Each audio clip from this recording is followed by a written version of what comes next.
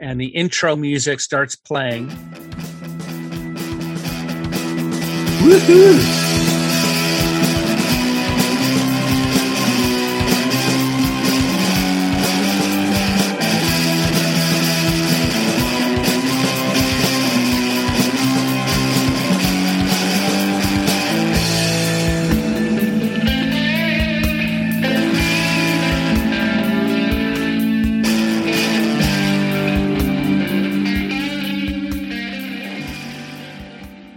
Hi, everyone. I am David Clink.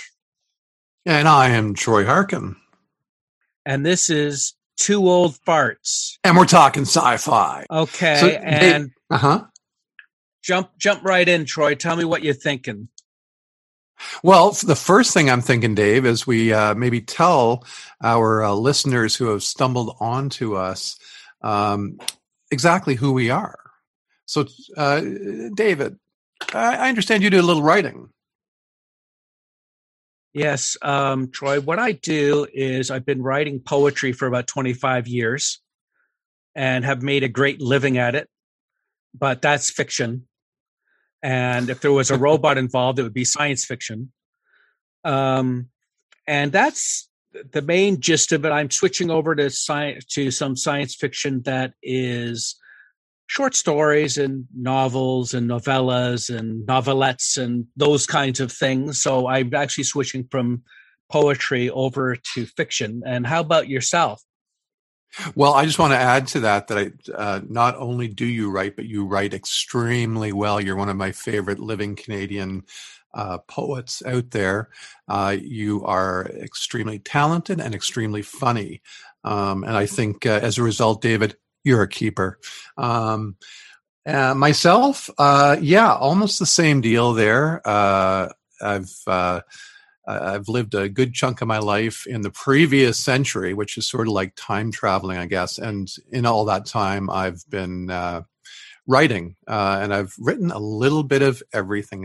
It's not so much dabbling; it's just I love to write. So I started off writing short stories when I was in my late teens, early 20s. As somebody who grew up when I did in the sort of shadow of the British invasion, I wanted a guitar because I understood that was one thing that could help lead to procreation. You had to actually have a guitar and know how to play it if you were ever going to get to talk to a girl. So I did that. I did a little bit of playing in the Toronto music scene in I guess that was mid to late 80s at that point. Wrote a number of songs. I still love to play and write. And so just really quickly along the way, ended up writing some poetry when the songs didn't work out. And I wasn't writing an A-B verse, chorus structure. I realized, oh my God, I've written a poem. What the hell am I doing? And then I found out I actually loved writing poetry and published some of that. And I've got 2 novels on the way. I've got a book of poetry that came out through Cheesine and other things like that. So a little bit of everything, including 12 feature-length screenplays. That's me. And really the reason we wanted to do this show is we wanted to share our love of genre, specifically science fiction and horror in all its different mediums. And so here we are on episode 1 of Two Old Farts Take Sci-Fi.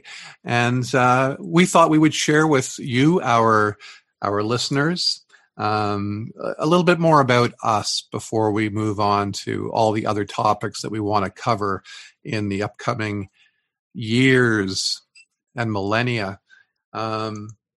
So, David, how about you? What were the things that first drew you to sci-fi or horror when you were really young? Like, what are some of the first things you can remember that affected you? Well, one of the first things that I remember was being outside. This was back in West Hartford, Connecticut, when I was maybe 5.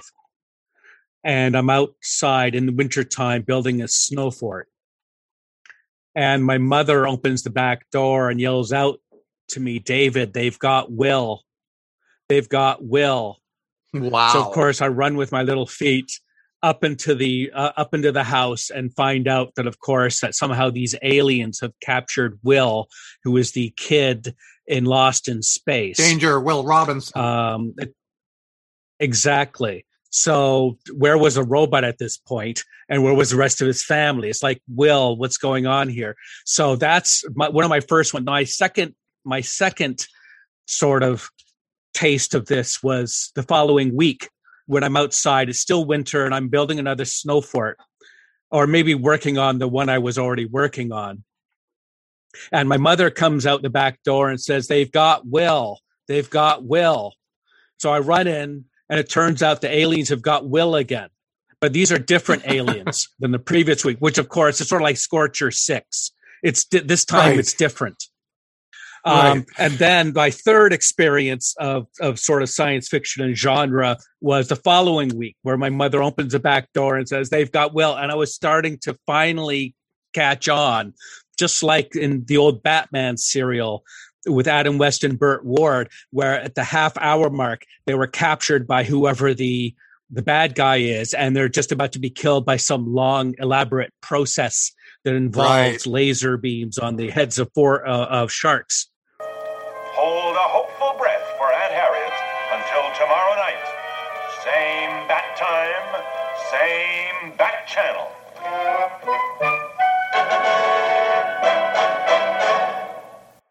And then, of course, they would somehow get out of it, like The Perils of Pauline, like a serial from the 40s, and they would somehow get out. And then the next episode, they run into a different villain. And the same thing would happen at the half-hour mark. Somewhere during the episode, they would be walking up the side of an apartment building and somehow run into some famous person. We must, Robin. It's the only way we can... Oh, you must, because that's Robin. Hi, Robin. Yes, citizen, but don't be alarmed. We're here on official business. Holy human flies.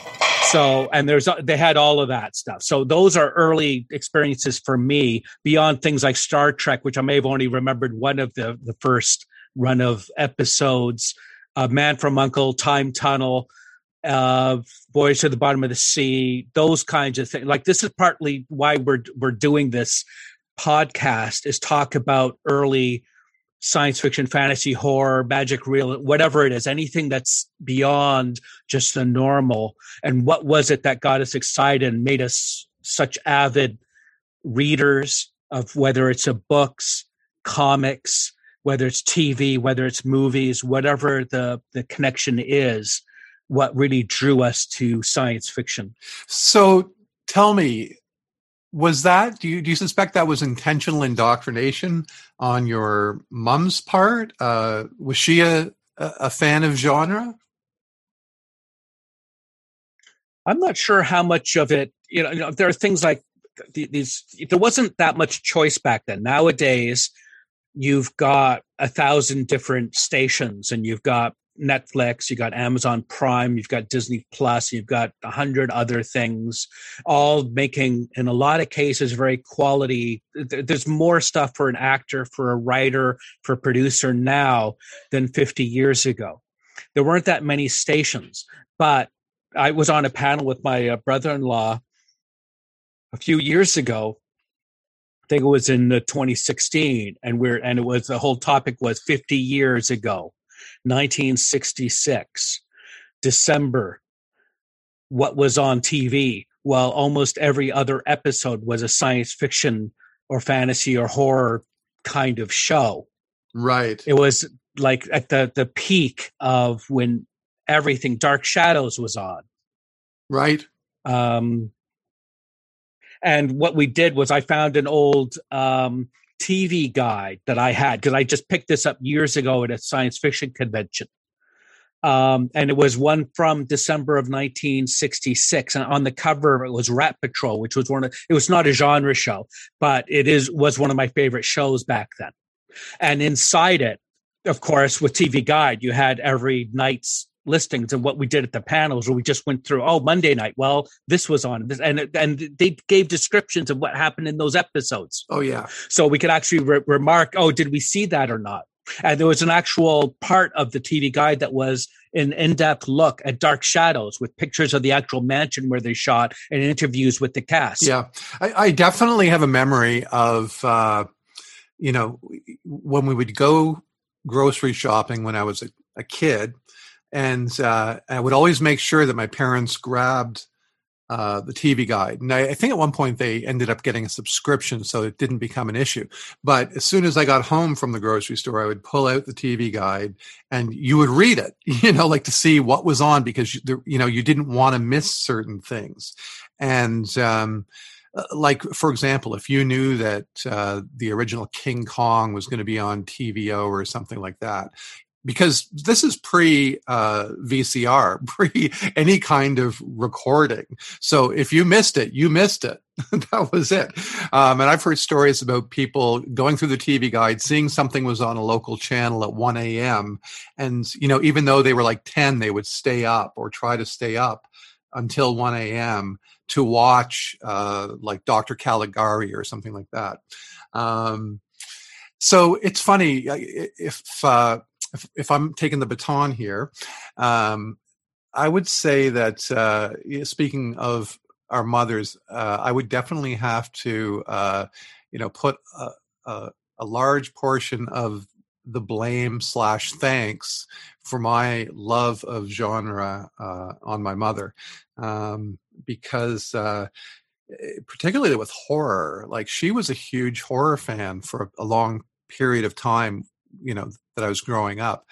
And I have a very early memory of seeing a copy that she had of We've Always Lived in the Castle by Shirley Jackson on our bookshelf. It was a paperback edition, but it had a really gothic, sort of grotesque cover with this sort of witch-like figure built into a fence. And, it was the images on those covers that, both intrigued and frightened me when I was little. And I'm talking about probably grade 1, because I know where we were living at the time, and I know that was during grade 1. And the other big one, sometimes there was things that I'd feel uncomfortable with on television. And usually it revolved around music, the sort of the creepy scores that would go along with horror and even sci-fi for a while. But one time when we were living in the Ottawa area, my mom had a show on in the middle of the afternoon. And this would have been a few years after the film Black Sabbath came out, which is a Mario Bava film. It's an Italian anthology film, and it is the stories are all framed by Boris Karloff. And one of the stories is based on a Chekhov short story. And in it, there is a woman who you learn was involved with the occult, who has just passed away. And this other woman who is, I guess, a housekeeper is asked to come over and help tidy up the room after this woman has passed away and help change her into a dress. And she notices that there's this really wonderful ornate ring on the woman's hand, on the witch's hand. And so this woman is tempted to take the ring. And now this witch, already when you first see her, her face is in this really grotesque death mask. It's grimacing. The eyes are open. And the woman who's asked to come over cannot close the eyelids of this woman.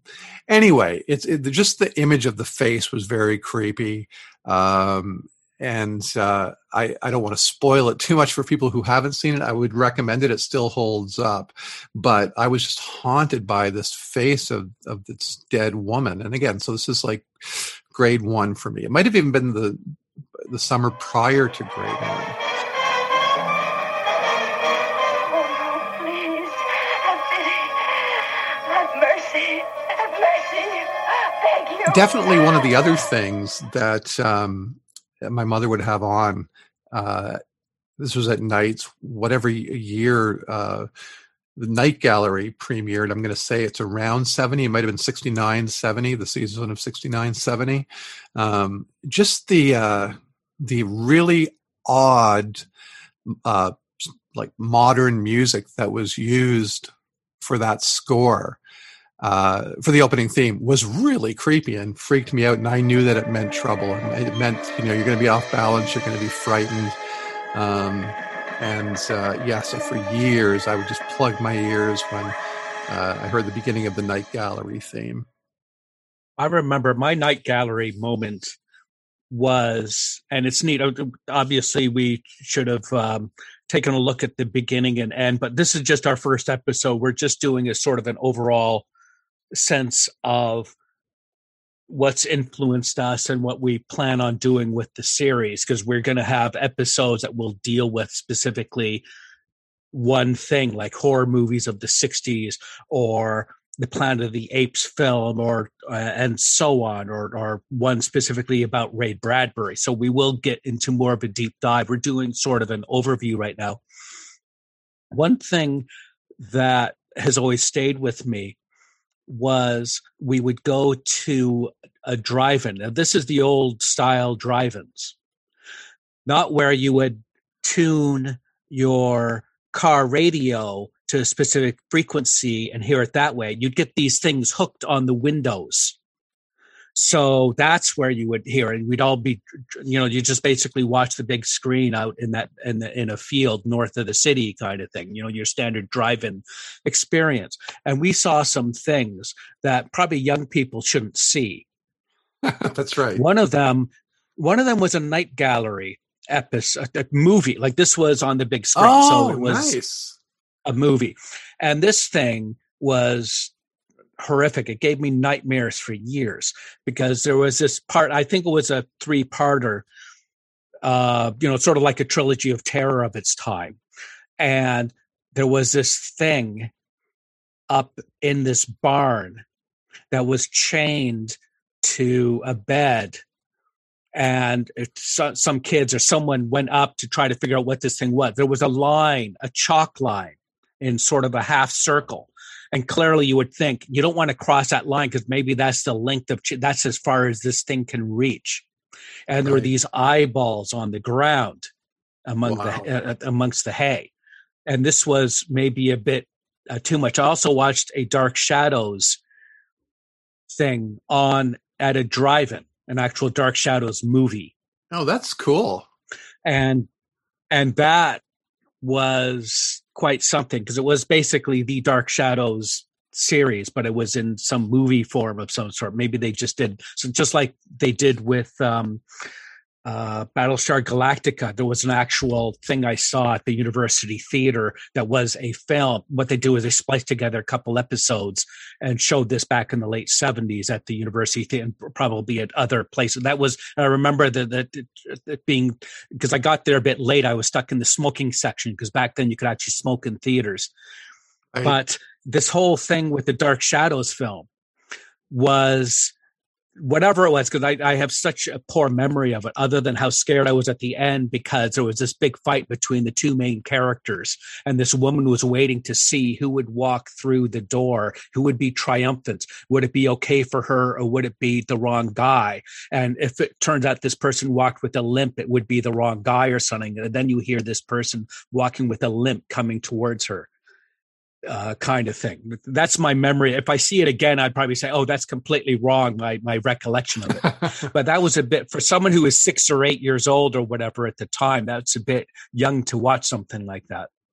I've heard so many stories from people over the years, people who'd be about our age, who ended up going to the drive-in with their parents, and the parents assumed that, they knew that there was going to be an intense second feature. There'd be like a Disney film or something like The Jungle Book as the first film, and they assumed that their kids would fall asleep by the second film. And so I know folks who their parents went to see Night of the Living Dead as the second film, and they were awake through it. And another one was The Exorcist. And I should ask my wife, but she told me a situation like that where her parents took her. They assumed she'd be asleep for the second film. And she insisted that they leave. She like put her foot down. It's like, no, we're leaving or I'm walking home. And she refused to go again and didn't go until we ended up going to, there's a drive-in in our area when we had small kids, and it was a godsend being able to bring our kids. And no, we did not go see something like Freddy versus Jason as the second film. But back to the Night Gallery for a second. Two that I remember. One really freaked me out. It was with Ron Howard's brother, Clint Howard, who I guess was, he's been in a ton of things, but around that time he would have been in Gentle Ben, the story about a boy and his bear. And anyway, the episode was called, I believe, The Boy Who Saw Earthquakes or something along those lines. Basically, this kid was psychic, and he had the ability to know when an earthquake was coming, and he would warn people. And in the end, I'm trying to remember if it was like he sensed there was going to be a bomb or just it was a cataclysmic earthquake. And that in itself just really freaked me out as a kid. I thought I couldn't imagine having that gift / curse, and that responsibility.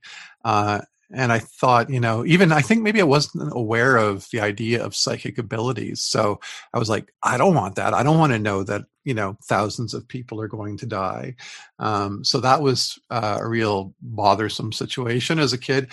And the other one that I don't know that I saw, but definitely remember hearing about, and that was the earwig episode, where not only do they tease you with the idea of earwigs going into your ear and eating your brain, but as punishment for one character, they intentionally plant an earwig into their head, and to make it worse, it's a pregnant earwig. So there are going to be many little earwigs in this person's head is the idea. That was a doozy. Yeah, we are planning on doing a podcast in the first season, I think, with the title Shrinkage, that will deal with all the small kind of weird, creepy, crawly kind of, well, that might even be another episode, but that's right. Certainly Shrinkage, the Incredible Shrinking Man and those kinds of things, or the Borrowers and those kind, or even the Master who would kill people by actually shrinking them, and the shock of being shrunk down to a small size is what kills them. That's going to be fun. I'm looking forward to that one. And I think, and for both of us, we've talked about how the Adam West Batman series was a huge deal for us for many reasons. Least of which was Julie Newmar in her Catwoman outfit, and I guess Batgirl as well. But even though there were more than there was not just Julie, but for me, Julie is always the ultimate Catwoman. Yes, and Yvonne, Craig, we're planning if we get this series going and eventually doing maybe a Valentine's special, we might do a beef cake and cheesecake, which are some of those things that happen at conventions where you can pay money and you actually get pictures with people that are, whether it's a guy or a gal that's considered super attractive kind of thing. Our beefcake and cheesecake. So we may do something like that about just our early crushes in the science fiction and genre field. I have a quick little thing here for you, David, in terms of Batman. It's a story that I'm sure I haven't told you before in the past, but so the series would have come on in 66, I guess the 66, 67 television schedule season. And I would have been basically 2 when that show came on, and I was watching. One of my earliest memories is dancing to the 45 of the Batman theme. I still have that 45, but my parents decided that they should take me to church. as good Catholic parents. And the first time, supposedly, that I went to church, and again, I was about 2 or 3, so I'm essentially a toddler. And the first time I saw the priest enter and heading up towards the altar with his purple vestments on, with the flowing robe, I stood up in the pews and I pointed and I went, "It's Batman!" And so I think that's an association I have to this day. Maybe that's why, I still think of some priests as being like the Batman. Yeah. And certainly if you look at some of the guests and some of the just what they did on that Batman, I was obviously played up. It was very campy, of course. Anytime they'd show Londinium, it's of course covered in fog. It's sort of like Ottawa in July in Right. snow in the Canadian Conspiracy. Right. So they had these running kind of thing. But the number of guests, like they had Roddy McDowell as one of the guys. They had Vincent Price as one of the bad guys. Like a lot of the actors and actresses, because it was Liberace. very popular. Yeah, it was a very popular show, but it was also something where, just like Vin Diesel has children that said, "Hey, you have to play Groot," because when he mentioned to the kids, "Well, I don't know if I want to do this, but they offered me Groot," and they said, "You have to take it." Right. That whether how many of this is their kids or people that they know watching the show and having so much fun, like Cesar Romero, who was very much a very good actor and sort of the leading man type of guy, just enjoyed the hell out of playing the Joker. He just took it to, like, he could actually do stuff he could never do as a leading man, just playing a regular role. He could just totally go nuts. And the same thing with Frank Gorshin and the Riddler. Like, they can just have a ball. I mean, the most recent thing I've seen of that is one of the main guys in Zed Nation from a couple of years ago, where he just had a character that just did the craziest things you can imagine. And I'm sure he must have had fun doing that. Yeah, I remember I heard this not that long ago. Like I've just learned this recently, that Stephen Stills of Crosby, Stills, Nash & Young and Buffalo Springfield, he was saying that because that's when they would have all been recording around, Los Angeles.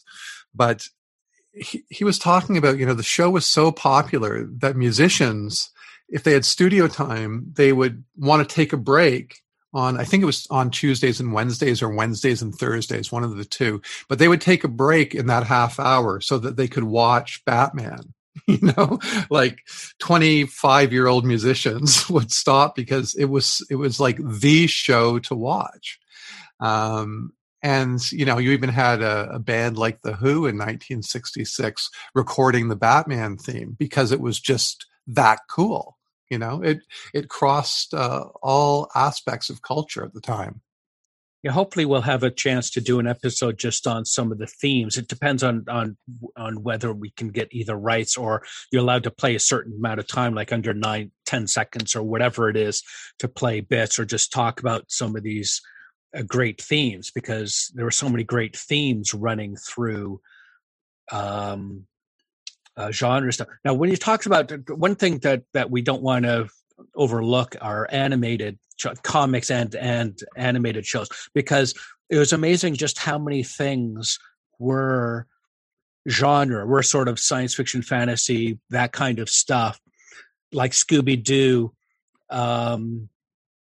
There's also the series with the Quest and Haji. Johnny Quest? Johnny Quest. Yeah. And I don't know if that quite, like, I would have to watch it again, but maybe nowadays it may not be quite as, but of course, if you have someone like a Jar Jar from years ago and that the guy that owned that pod racer thing, like some cases, some characters are not.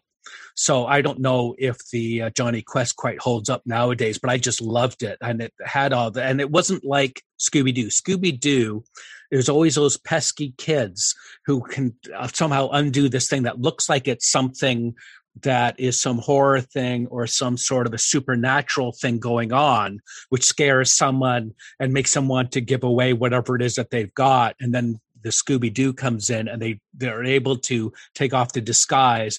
But in Johnny Quest, if it was a mummy that was 2 stories high that could actually look through a 2nd-story window, right, it is a mummy that is 2 stories high that can see through a 2nd-story window. Like it was the actual real fake stuff.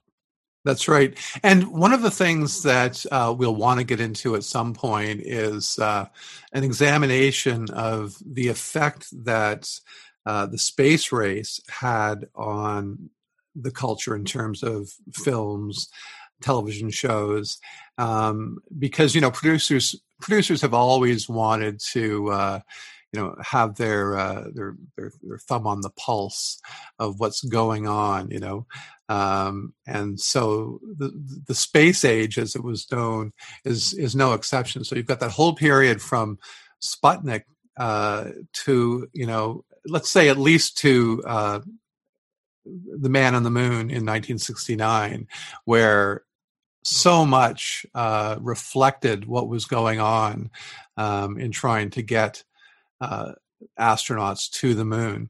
And so you even have a show like, even though I believe the original Josie and the Pussycats was after the moon landing, but that show morphed into Josie and the Pussycats to Josie and the Pussycats in outer space, right? Everything sort of ended up having a space twist to it.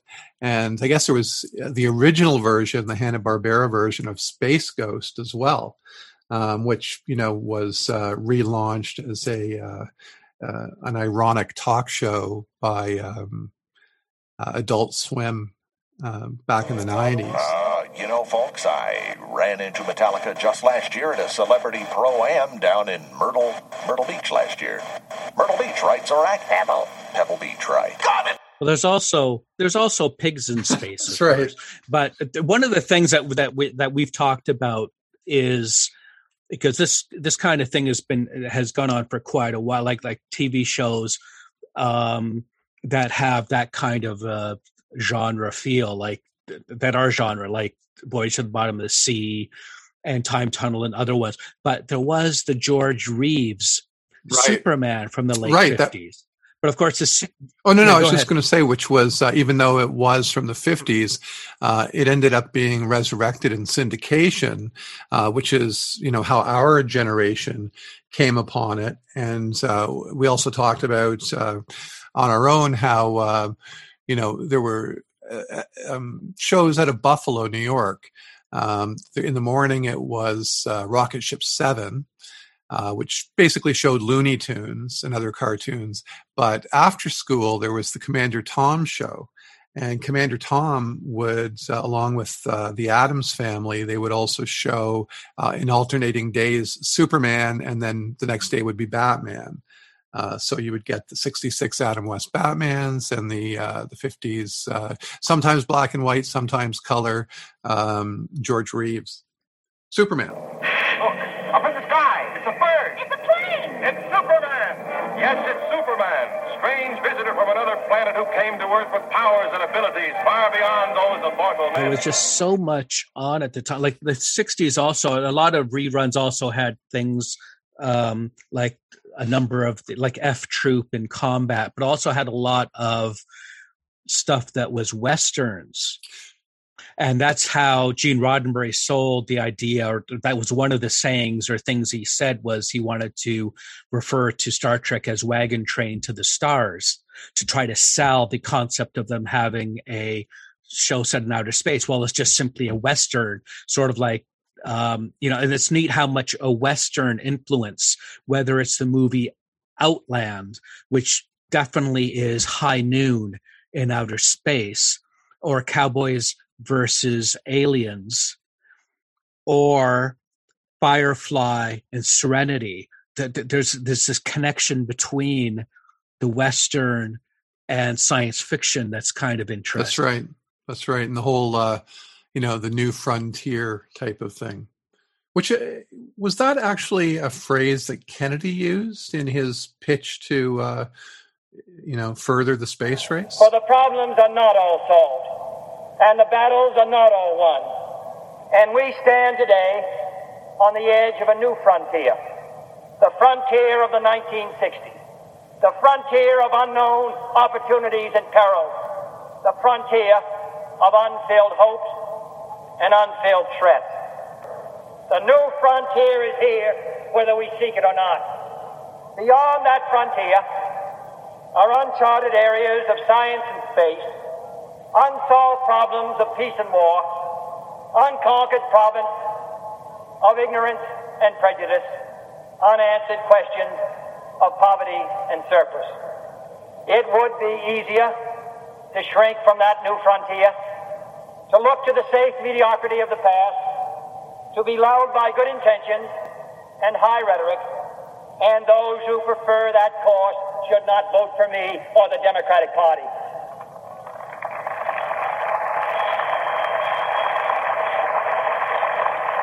But I believe that the times require imagination and courage and perseverance. I'm asking each of you to be pioneers towards that new frontier. Definitely with the Western, it was going out west and just everything with that. Now, one of the things I was wondering, because it sort of skirts the whole genre kind of speculative thing that we're interested in, but things like I Spy and the Bond films, right, and Matt Helm and In Like Flint and those kinds of things, because some of the stuff, the technology and some of the stuff they use is either cutting edge or stuff they're making, like to have this invisible card in one of the later Bond films. That's right. That I don't know if these are ones, because we could just do an episode just on the spies. That's right. That's right. And you know, that's I hadn't really thought of that, but that's true. You know, when you take the those Fleming novels, and I mean, many of the movies were very close to the novels, but once you start to put a character like Blofeld out there, you know, it's not a stretch, you know, going from Blofeld basically to Dr. Evil. You know, there's some pretty far out there contraptions and almost Batman-like scenarios that you get into, especially by the time you get to Diamonds Are Forever, where you know, I had never actually heard any direct reference to Batman, but there was definitely a sense of campiness by the time you hit Diamonds Are Forever with Connery. I guess it was Connery had just returned for that film as well, right? Because what was the previous one with Lazenby? Well, there was even a couple, because I think George Lazenby did On Her Majesty's Secret Service. Now that had Diana Rigg, who we of course loved from the series Avengers. That had Steve, the Avengers. Now what the original Avengers. I think, yes. Now, and one of the things that with the timeline of the 007 films is that I think what had happened was Lazenby came in and did that one, and then I thought that that Connery came back for one, but Roger Moore's first one was Live and Let Die. Right, which I think follows Diamonds. Roger Moore, maybe it. I think Diamonds Are Forever actually followed it. There was a quiz, and we got it right, which was what was the first of the Roger Moore films, and it was Live and Let Die. So I think right. And the Diamonds Are Forever is when Connery came back and did that one. And then he packed it in. Yeah. And then Moore, and that was it. And then Moore. What happened with Moore is that, like, the thing with Roger Moore, and you saw this also with Pierce Brosnan. Like, Pierce Brosnan was in a series where he was a spy, and everyone kept saying he should be Bond. Roger Moore was in The Saint, And The Saint was a great series, and he played it. It was more straight up. It wasn't this like with Roger Moore. The later films, just became more campy and more ridiculous and more silly. And that first one, Live and Let Die, it still stands up as a really good Bond film. For sure. Now, I'm going to be leaving out an important part of the story here, and I apologize, listeners. But I have a number of the Bond DVDs, and I was listening to, I suppose it was the commentary track with George Lazenby. No, you know what? It was probably, there's a documentary on Eon Films where I probably heard this story. But Lazenby was saying that he had been doing modeling work prior to the film, and he came in, and there was somebody that he was working with who basically was saying, this is very square, this is very establishment, you're representing the man, basically, it's a pro-violence film, what are you doing? And as this guy was sort of in his ear throughout the whole production, he also started getting him into things like acid. And so he started like dropping acid and doing drugs, and basically was veering into the whole counterculture thing. And even though he originally was thinking that he would become the new Bond to take over for Connery, period, he'd sort of had this change of heart, and that he wanted to basically just be a hippie. He didn't want to be this like square with his suit and his short hair and being pro-violence. So he basically said when the film was over, no, that's it, thanks. And that was the day for him. And I will try to find out the person that influenced him for all of us. It's kind of, yeah, because I saw a thing on Lazenby or Lazenby, and he was someone that just really went after he just really pushed for the role. Now, he had not much acting experience at all. He could ski, and I guess he did some modeling. Or and that's important in a Bond film. Well, in that specific Bond film, that was one of the keys. And you don't want to just have to cut away to someone else pretending to be Bond. Like he did, I assume, a lot of the skiing bits of the film.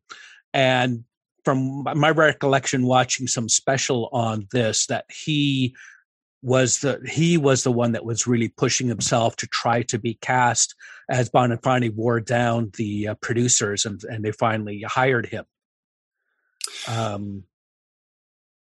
So, David, I want to get to something in a second here. I want to change it up a little bit, but I just want to put a quick asterisk out there. We're going to, at some point, probably be dealing with The Exorcist a lot, because for me, it was one of those big, massive game changers. I'm not going to talk about it too much more, but suffice it to say, it was a big deal in sort of my development as both a human and as a genre bracket horror writer.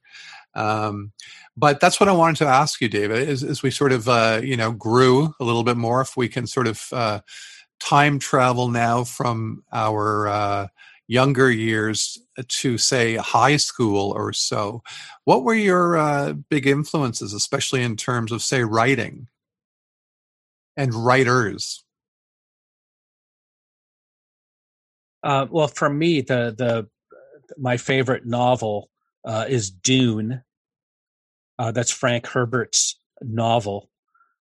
He also had a whole bunch of sequels. Like, it originally was a trilogy. It was the book, and then there were two more, of which I think the middle book was just more of a gap. Like, you just go through it. It's like a filler kind of thing. No one considers it in the top one or two of that trilogy. And then there was a fourth and a fifth and then so on. And then eventually Frank Herbert's son was writing Dune books.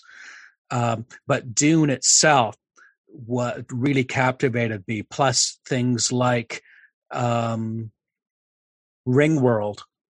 which is a novel by Larry Niven, the idea of a Dyson sphere, which is basically it's a sphere encompassing the entire sun, which shows up in an episode that they actually have an actual Dyson sphere in a Relics episode of Next Generation, where Scotty had been a transporter for 80 years, and they actually find this whole sphere encompassing a sun that's actually able to get all of the heat and the energy from it. So, and that's a lot of living space. Ringworld had the same concept. We said it was just a flat, sort of like a ring around the And how sun. old would you have been when you first read those? I would have probably been 10, maybe. Right. 8 or 10. Now, how did you come upon them? Were your parents reading and that was the influence? Or, how did you come upon these? Those are pretty substantial books to be reading at 10.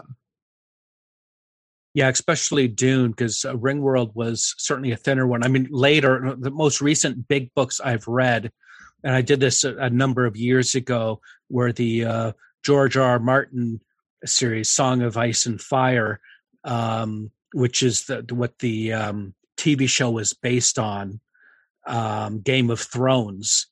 Those 5, but each one is like 1,000 pages. So that was 5 books of that. And I know he's working on the next book, if that will ever come out. It could be like Harlan Ellison's Dangerous Visions, the 3rd one, which they're still waiting for, possibly. That I wouldn't hold our breath to see if there's another Game of Thrones book. But yeah, for size and just for thickness and what it does, the Dune book is great. Now, one thing that I really like, and people will probably not like me for it because, but I love The Hobbit. Oh yeah, more than I like The Lord of the Rings. Okay, I think you're not alone there. Like that's not an uncommon sentiment, I would say. But were your parents avid readers, or what? I guess, I mean, sometimes they'd recommend something like Wind in the Willows, for example, or something like that, where it is, or The Borrowers, or something that's got clearly, you just think it's a children's book or something, or Talking Animals. That to me is still speculative or genre kind of thing.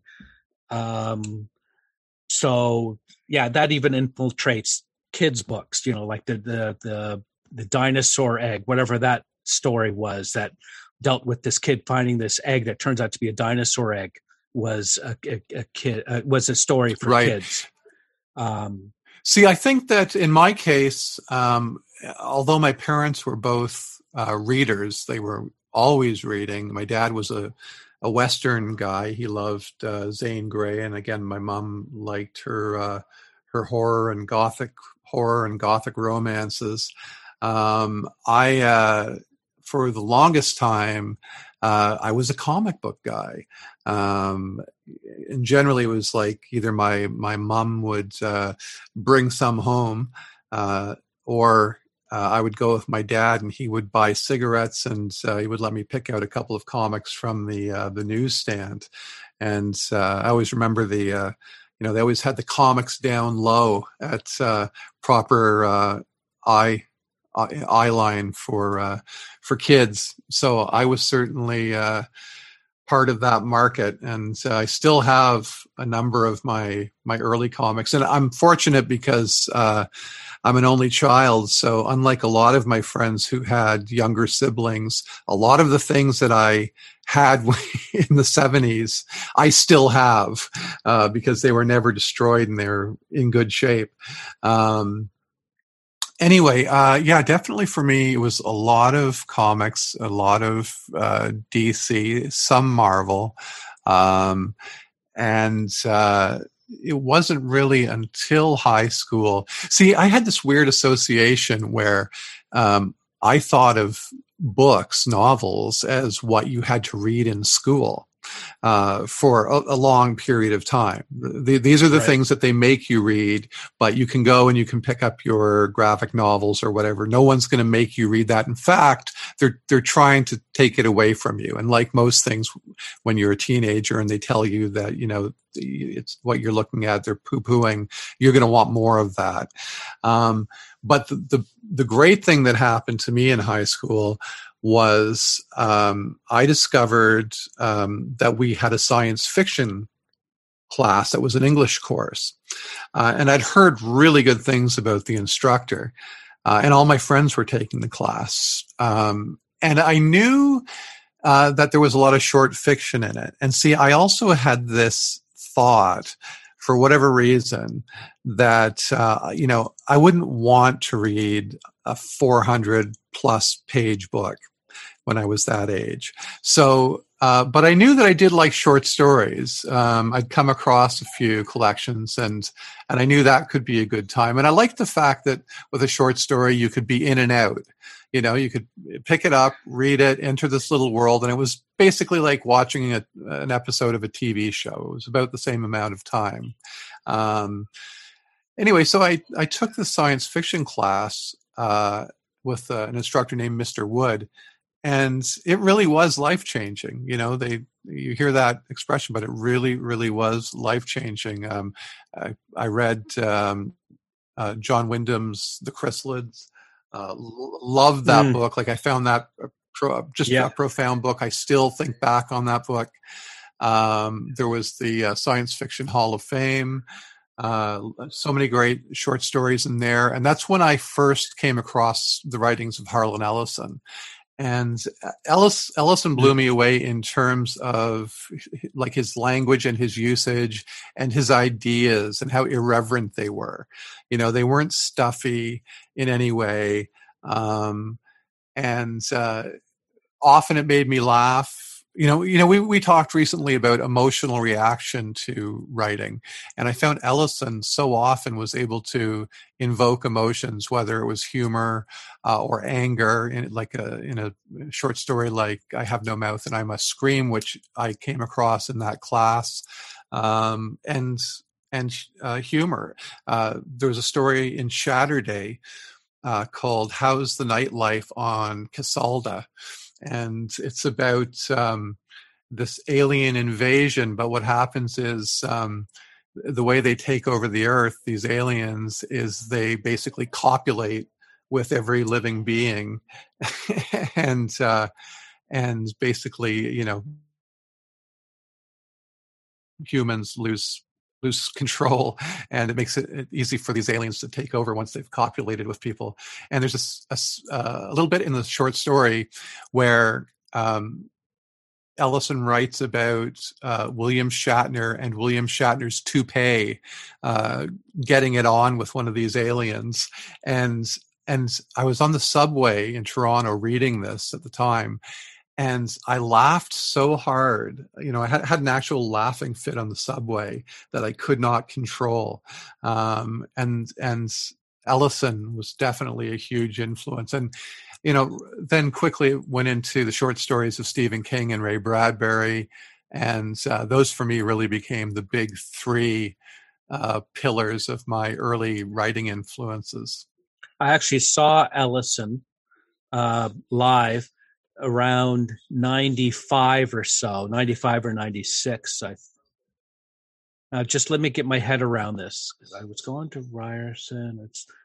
Wow. My memory is so bad. It could have been the mid 80s, actually. It might have been 85 or 86. What a difference a decade makes. But anyways, it was at Ryerson. Right. And it was in the middle of winter in Toronto. And it was like there was a blizzard that day. And he shows up and he said, no blizzard's going to stop me from being here. Now, the first thing I got from him was the same sense I got when I saw Pat Benatar in concert, was just how short he is, just like how short Pat Benatar was. So here's this really short guy, and he had someone on stage doing the American Sign Language. Oh, nice. So he was talking about the Arctic Tern for some reason. And then this woman was doing these big movements of her arms, like reaching them and then trying to touch the fingers to each other, like she's grabbing at something. And that somehow was a symbol for an Arctic Tern. But I also remember reading Ellison early on. But the things that really stuck with me, of course, there was also Day of the Triffids. But for the shorter stories, and I never read the full length one of this, but Flowers for Algernon by Daniel Keyes. It also won like the Hugo and the Nebula. It was a novelette or novella. That concept of it. I remember having a discussion with a head librarian back in the business library around 1988, where I was talking about how that's one of my favorite sort of science fiction stories was Flowers for Algernon, and she didn't consider it a science fiction story, partly because of how well written and I just felt that it was that kind of thing, that if it's a good story, it can't be. But if you're going to triple your IQ from 68 to 204, that to me is a science fiction story. Yeah. So did she have an issue with Mary Shelley's Frankenstein as well? I'm not sure, but that's another great, like I read that one as in class. I think it was at university. And that is such a good book. It's also amazing how much they got Frankenstein kind of wrong in the earlier films, like the 30s and 40s and whatever. Right. I'm trying to write. You probably have it off the tip of your tongue. The name of the actor that played Frankenstein. Oh, Karloff. Yeah, Boris Karloff. Because the novel is very much a thinking person. There's a lot of talk, and there's all these discussions. I also saw Frankenstein. I didn't go there to London, England, but during this whole pandemic, they're showing stuff from the theater, from London Theater. And if you got a subscription or if you did something or played specifically free on a certain night. So what they had was recently, a few years ago, they had Benedict Cumberbatch and Johnny Lee Miller playing the roles of Frankenstein and Frankenstein's monster, because Frankenstein is the scientist. The monster is not Frankenstein. That's the monster. Right. So sometimes people refer to, and I wrote a poem about that, how people keep calling that monster Frankenstein. Right.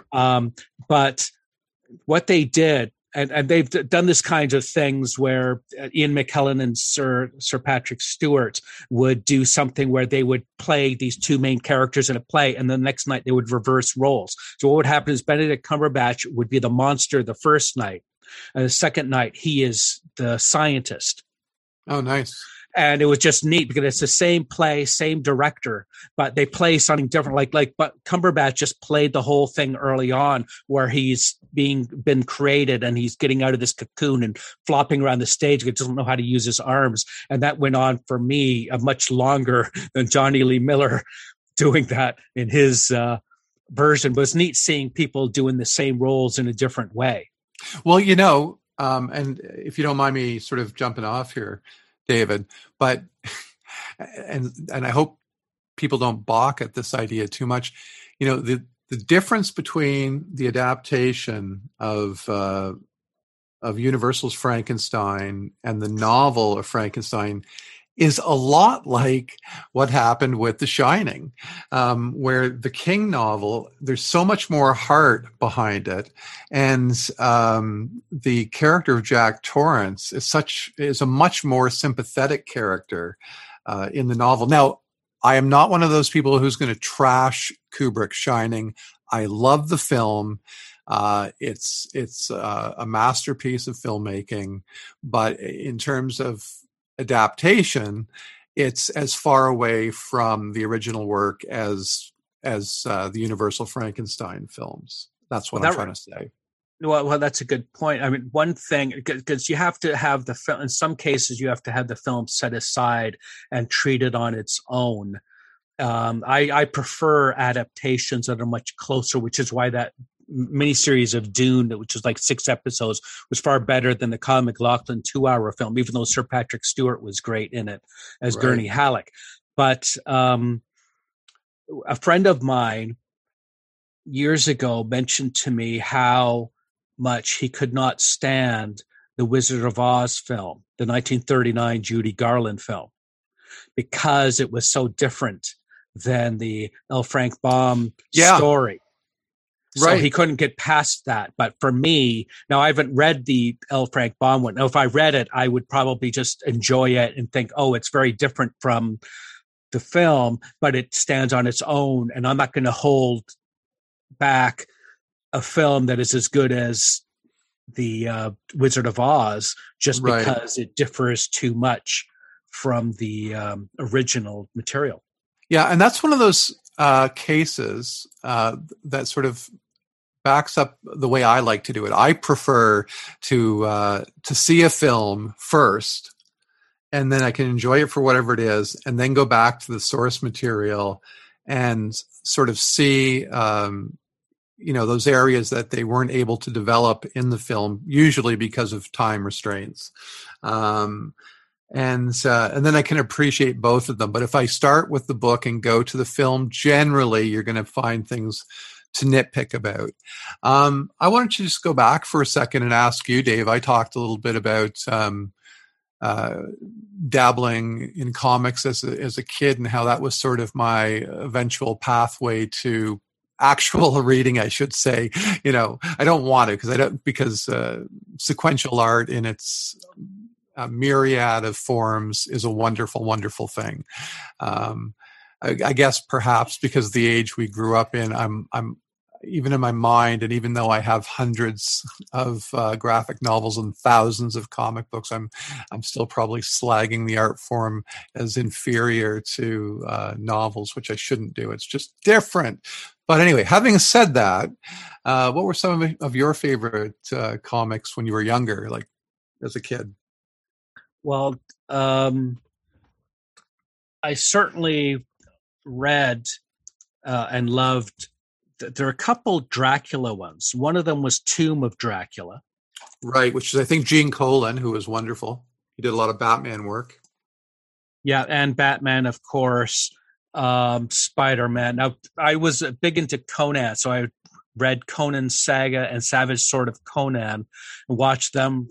I've read them often. Doctor Strange, also.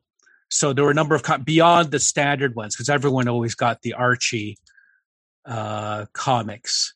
Right. Those were just, you had to have those. That's right. Just as in the 70s, you had to have watched a certain show and talk about it next day at class. The Happy Days. That's was right. One of those shows. That's right. You had to do that. Sorry, I was just going to say, I guess with Archie is the equivalent of the joke that Mike Myers has made about Fleetwood Mac rumors, where he says, if you lived in the suburbs, it was issued to you. And Archie comics were sort of like that. Every household had a bunch of Pep or Life with Archie or Betty and Veronica comics kicking around. Okay, sorry to have interrupted you there, Dave. Go ahead. No worries. Well, one of the things I thought that because I should have mentioned this as an early influence, one of the things I wanted to hear from you about is Magic Shadows, that all of us in Southern Ontario grew up on. And he would do the occasional, movie night where it would be like scary films or science fiction films and so on.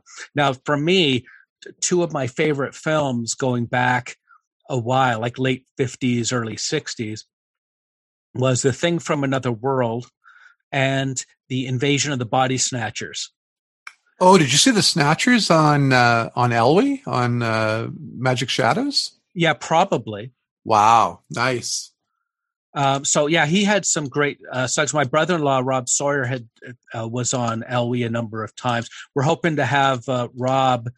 We'll be recording a podcast with him in the next couple of weeks that will be about the Planet of the Apes film that came out in 1968. That's the Charlton Heston first of that series of films, and we'll also talk about other ape films and so on, but we'll do a bit more of a deep dive on that because he's very much of interest with that. But it's amazing how many things have spun off. Like The Invasion of the Body Snatchers was remade with Donald Sutherland in the 70s. Thing from Another World, that was one of the best remakes ever, next to Aliens from Alien, which isn't a remake, but it's a sequel. But that sort of chain, that connection, because it was John Carpenter who I guess it's still based on Who Goes There by John W. Campbell, but John Carpenter did a version of The Thing from Another World with Kurt Russell starring in it. Right. And you know, I actually heard the director Mick Garris talking about The Thing recently, because he was originally involved in the promotion of that film.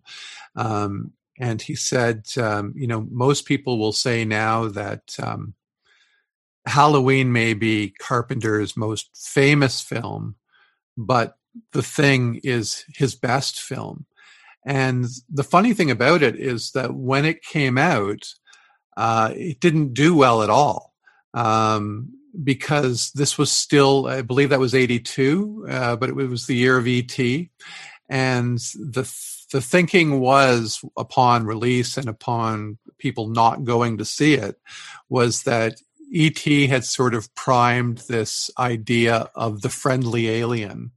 And people weren't in a rush to return to this sort of Cold War paranoia kind of feeling. Although, you know, it's turned out to have incredible legs. It's so well regarded, and most people, having seen it, you know, love that film. And what I love about it is, you know, as being one of those films that is pre-CGI, it's remarkable the actual practical effects that were created for that film. Like, you look at some of those the monsters for that, and it's jaw-dropping. You know, and if you tried to do it with CGI now, you wouldn't buy it. You know, you would look at it and go, "Yeah, it looks pretty," but I don't have any sense that it's really happening, that there's any threat. Yeah, there's just one little thing that bothered me from the film, because, you know, you'd sort of look at it and you're nitpicky, or you point out something, or why did they do this or whatever. The film holds together so well and is so smart. And then they eventually find that whatever this alien is actually trying to build or create a flying saucer to get out of there with parts. And it's just such a good film. But there's a scene where they're trying to figure out who is the alien. And during that scene, they are able to determine, without trying to give away too much, because the thing is, these films are from 40 years ago. So there shouldn't be any spoiler. Like, we should be able to say in detail what happens in these things. That's right. Just in case someone listening to this wants to watch The Thing, which is from 1982, which is highly recommended, there is a scene where they're trying to determine who the alien is, and they have a way of determining that, and that they are able to determine that a certain person isn't an alien. So what I would do in that case is I would then remove that person, stop them from being, you know, tied to a chair, untie them and get them out of there, and then maybe test the next person. Yes. If you're going to test someone and find out that they're okay, and then if you test someone else, it turns out they're bad and they start causing problems, you don't want that first person to be at risk by being right next to that other person. Like, that made, to me, no sense in the film. No. One of the things we will talk about is bad science or bad things. My biggest bugaboo is from the movie Contact, where they're trying to figure out how many worlds could possibly contain sentient life, which is why we're not alone. And there's Jodie Foster in this wonderful speech about, well, if you consider there are X number of worlds, like 100 million worlds, and 1 in a million of those worlds has these conditions, well, that's 100 now. And you take 1 million of those worlds, well, that's 100 divided by a million. Like, it becomes zero very quickly.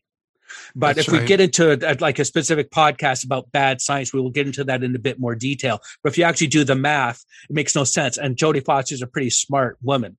Also, that movie Contact was wonderful. I haven't read the novel that's based on, but that's Carl Sagan, who was more known for being someone that brought science to people, like the nowadays Neil deGrasse Tyson and Neil deGrasse Tyson.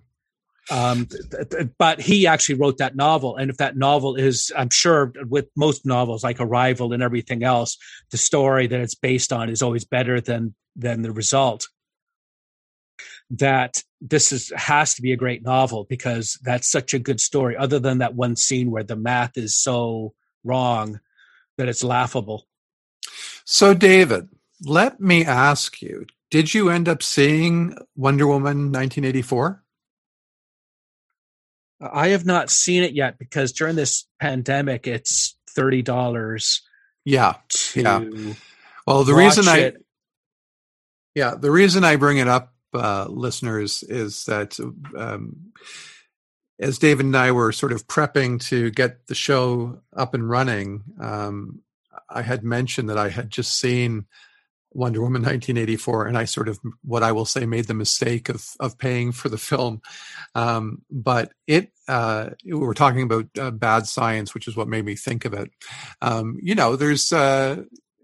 We understand that when we see a film that is a fantasy, that we need to suspend our disbelief. And we understand that there is a contract, an implicit contract that we have as a viewer with the filmmaker. And we sort of sign off, we know that this woman is going to be doing unbelievable things. And we're okay with that to an extent. And part of the problem was the first Wonder Woman film was so good. It was excellent. I mean, it was Oscar worthy in some ways.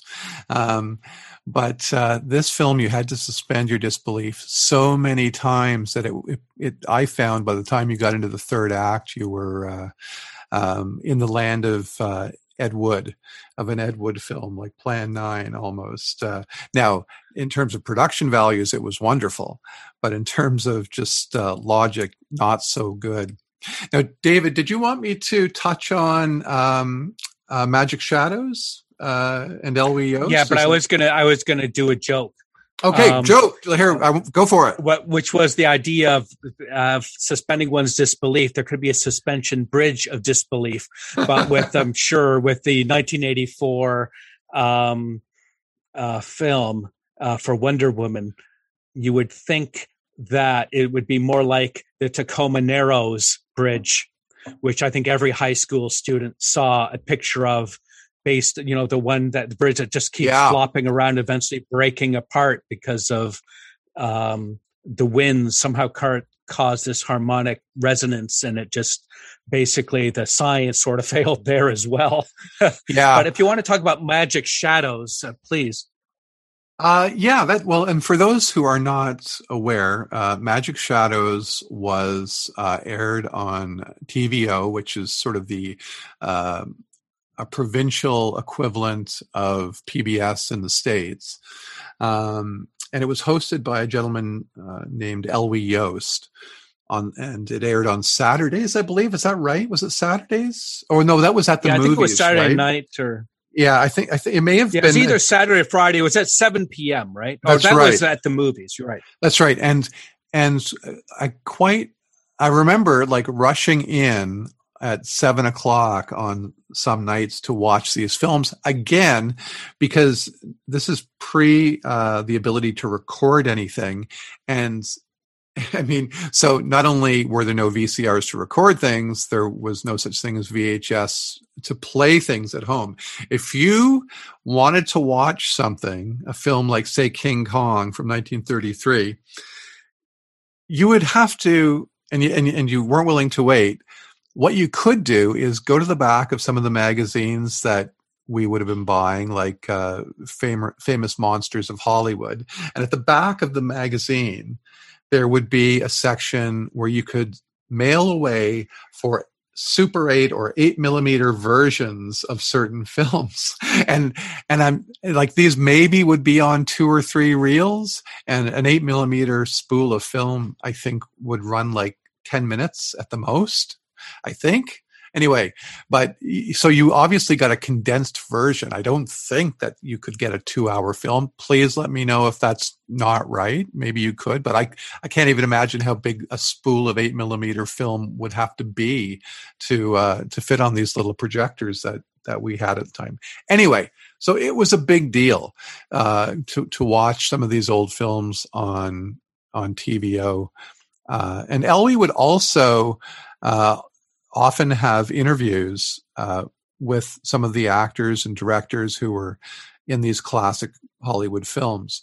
Very much like what TCM does now, but not an entire channel, once a week with one film. And so there were films like Mighty Joe Young, Phantom of the Opera, Hunchback of Notre Dame, and King Kong, which I saw for the first time on Magic Shadows. And check it out on YouTube. I think it's still there. The opening animation and music for the show was just beautiful. The music sounds a lot like Across the Universe by the Beatles. And I don't mean that in that it's derivative or ripping it off, but it's just sort of evokes some of the same feelings that the Beatles song does. So that's saying something. If you can create a theme for a TVO program that sounds that good, and the animation is also beautiful. Right upon a silver screen where pictures seem to flow like magic, shadow. But yeah, I saw King Kong, and that just was blew my mind. It was something that was exciting, but not frightening. Was my takeaway from King Kong. It's like I loved the film. I loved the places it took you without being terrifying. You didn't stay awake at night worried that King Kong was going to bust his hand through your window and take you away. Maybe if you were Fay Ray, or maybe the girls did. I don't know. I don't think so, though. It was just a great. Well, it's always good getting a bit of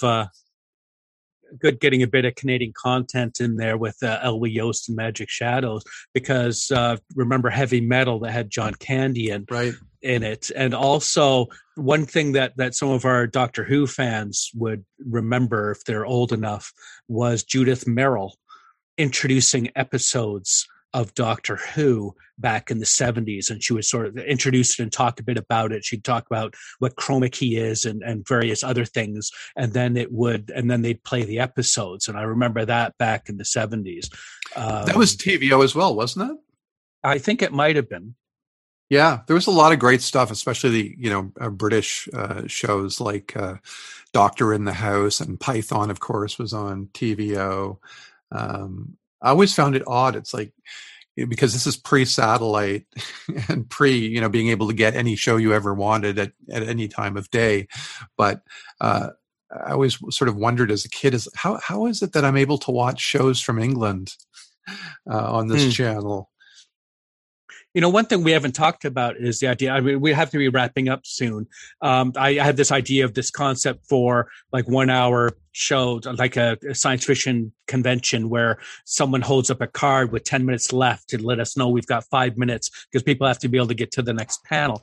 But one of the things I think that we should, if we're allowed to get it, or to be able to play it, would be some of the stand-up that relates to science fiction or fantasy or anything like that, because a friend of mine was playing this piece that I had forgotten about that was stand-up when Woody Allen was doing stand-up in the 60s, and he talked about these aliens who showed up on Earth wanting their laundry, and the person said, well, do you have your ticket? And the aliens say no, so then they have to go back to their planet to get the ticket to be able to pick up their laundry. But there's been some great stand-up that has some sort of a connection to, science fiction or fantasy that might be worth exploring as well. Like there's a lot of humor. Like you can even just get into a whole episode just on the parodies of the classic series of Star Trek. Oh yeah. Yeah, that would be a fun beyond time. the blooper reels. Definitely. Because I actually did it. I did attend the 1976 Toronto Trek convention that had all of the actors other than the big three. It didn't have Kirk's, Spock, or McCoy, but it had all the other cast members there. That was my first science fiction convention. Was Toronto? Was the Trek 76 in Toronto at the Royal York Hotel. That is hardcore. But we should get also in. Yeah, that goes back a bit. But is there any final things that because we've been going a bit longer than an hour. Of course, maybe they've edited this down and we've got 5 minutes. We've only in 5 minutes so far. That's right.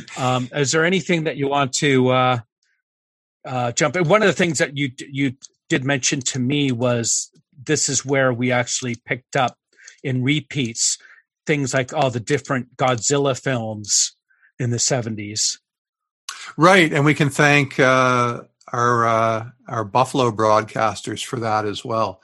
I know it was Barry Lillis, so I think that was WGN, which is Channel 2, the NBC affiliate.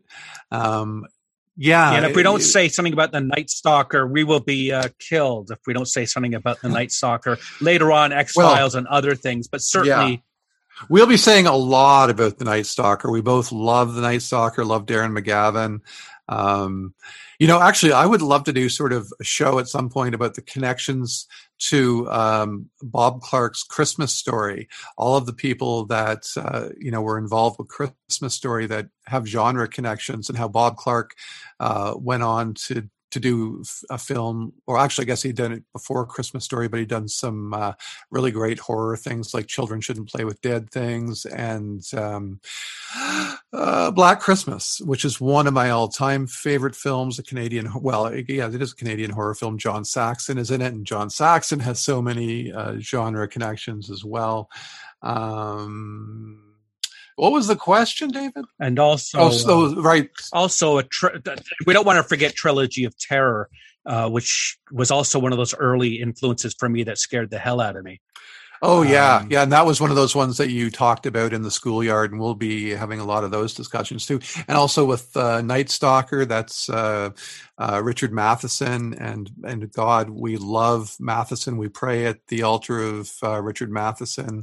We'll be getting in, doing a deep dive on him at some point in the future, and looking forward to it. We are. So, Troy, thanks a lot. This was a great first episode. And I think the next one, depending on if we keep to our schedule, it would be an SF preview episode where what we do is we just look at what will be coming out soon, because hopefully it'll be at broadcast. At the moment, we're planning on April of 2021, but we'll see how that goes. But because we're just starting this whole podcasting, this is our first episode.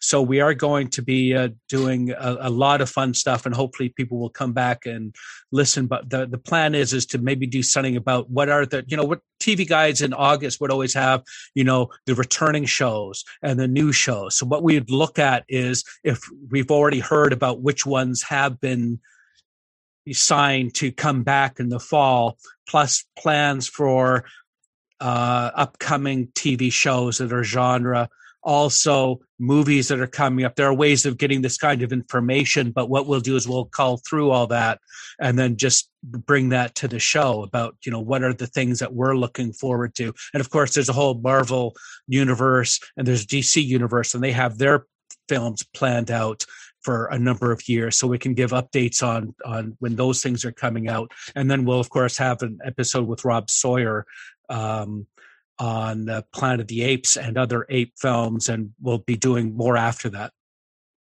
We have a galaxy of genre-related topics to cover, and really looking forward to it, and looking forward to feedback from folks. And really glad to get this thing off the ground, David.